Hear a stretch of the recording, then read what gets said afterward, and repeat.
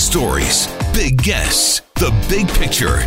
Afternoons with Rob Breckenridge. Weekdays 1230 to 3, 770 CHQR. In Canada in 2017, there were just over 600 homicides. The entire country for the entire year. Imagine if that number were 4,000. What a crisis that would be. But you mean to tell me that on any given day in this country, 10, 11, 12 people are being murdered? We got to do something about that. So why are we so complacent when it comes to overdose deaths? Because there are some staggering numbers that we do have to confront. New numbers out today. In 2017, nearly 4,000 Canadians died from opioid overdoses.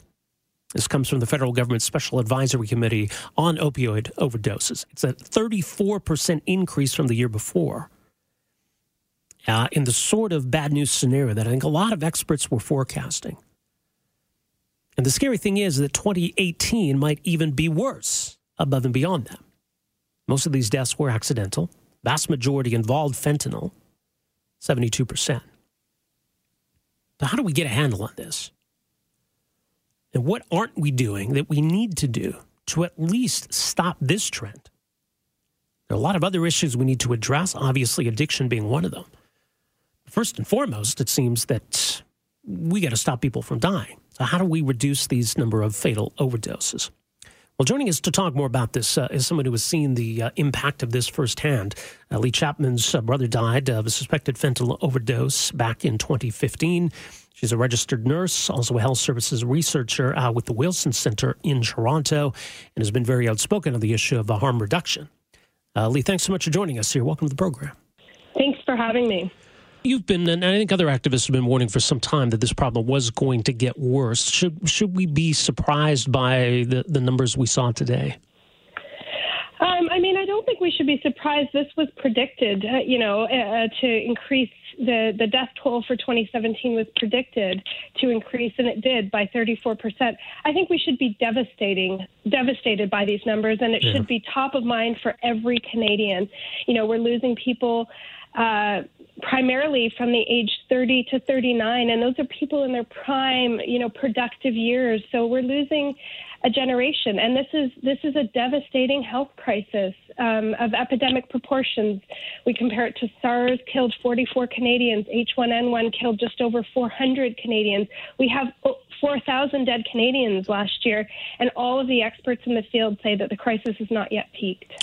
Well, yeah, that works out to about 11 people every single day dying as a result of this. Never mind the other people who are impacted in other ways. It is a shocking number. How did we get to this point?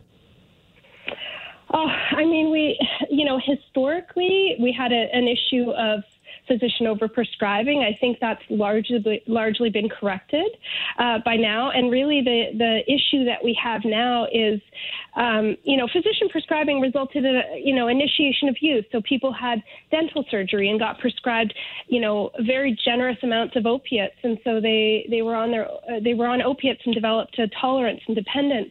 But I think the issue that we have now is really more on the supply side. We have a toxic supply. Fentanyl is a deadly drug. Fentanyl and fentanyl analogs are, 72% of those deaths are the result of overdose from fentanyl and fentanyl analogs. And it's a drug that doesn't really allow second chances. So if people are using alone, unsupervised, then, it has a very, it doesn't discriminate, and it has a very deadly outcome. It's very, very potent. It's a potent opiate.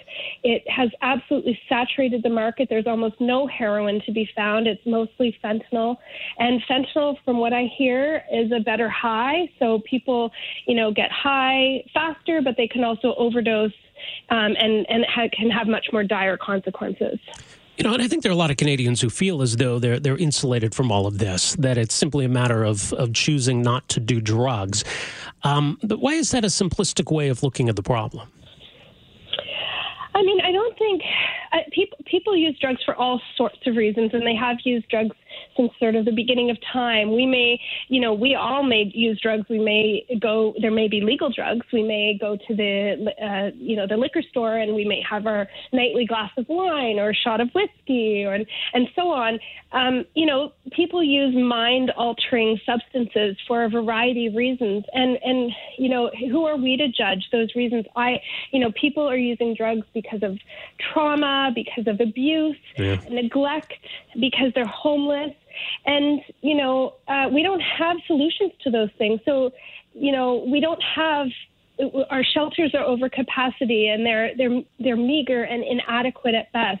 We don't have therapy and counseling available for people to access freely. And so people self-medicate. And you know what? I don't blame them for doing so. I think that it's just up to us as a society to ensure that they don't die in doing so, and that we value them, we value their lives, and we love them, and we want them to survive in this world. And, for most of the people that I encounter, they are tremendously brave and resilient and strong people who are trying their hardest to survive in a world that really does little to ensure their survival. What more can we be doing? It seems as though, aspects of harm reduction are at least on the table. And in cities across the country, including here in Calgary, where I am, where we're experimenting with supervised consumption sites. Do we need more of this? I think we need supervised consumption sites in every health facility and, across the country, from family health teams, community health centers to hospitals.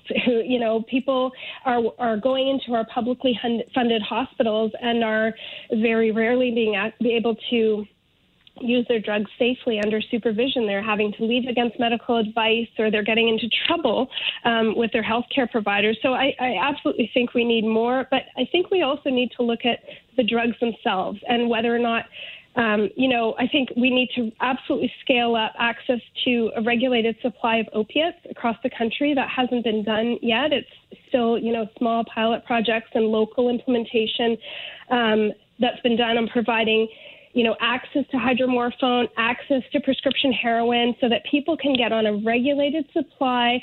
They can be interacting with healthcare providers on a regular basis, like several times a day, to get their supply. And it doesn't mean, it's heroin for everyone. It wouldn't be for me. I'm not an IV drug user, so I wouldn't be, first in line for this. But other people who are IV drug users would absolutely get access to a regulated supply, so they wouldn't be poisoned to death. What about the question of decriminalization? Is that something that needs to be looked at, and how could that make a difference? Yeah, the harms associated with the criminality and illegality of drugs means that people have to, they do all kinds of creative things to hustle and get their supply. They have to engage in sex trade work. They have to steal. There's no job on the market that would pay enough for somebody who's using, illicit drugs on a regular basis. So it means they have to do all sorts of things to support themselves. And I think that, that means it just creates this cycle. People have a criminal record, and then they're more likely to get picked up, and then they're incarcerated, and then it increases, there are very few prisons with harm reduction programs.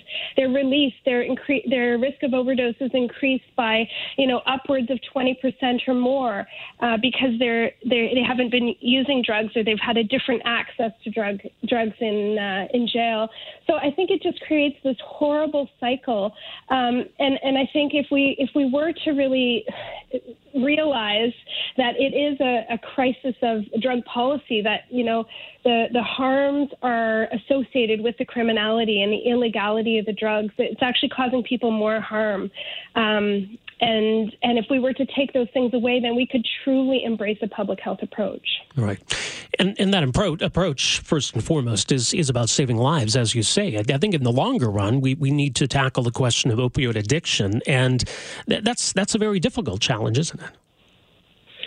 It is. I mean, there isn't a lot of evidence that goes into treatment. There are not a lot of treatment programs that follow a harm reduction approach. So that means that people who, first of all, there's long waiting lists for treatment. They're extremely expensive. If people can get into treatment, they usually follow a 12-step abstinence-based program, which means, abstinence from everything, from alcohol to marijuana to, everything. And sometimes, in a harm reduction approach, cannabis may be a much safer alternative than fentanyl, than an opiate. Yeah. And sometimes abstinence is actually a really unrealistic goal for somebody who's using opiates for a long-term basis. So I think, sure, treatment is one of the pillars, and it's something that we absolutely need to look at and invest more resources and evidence around effective community-based, low-barrier treatment options that are harm reduction focused. But ultimately, we have to keep people alive to get to treatment, and that's the bottom line. Yeah. And we're doing some of that, but maybe not enough. Is it your fear that the numbers for 2018 may end up being worse than the numbers for 2017?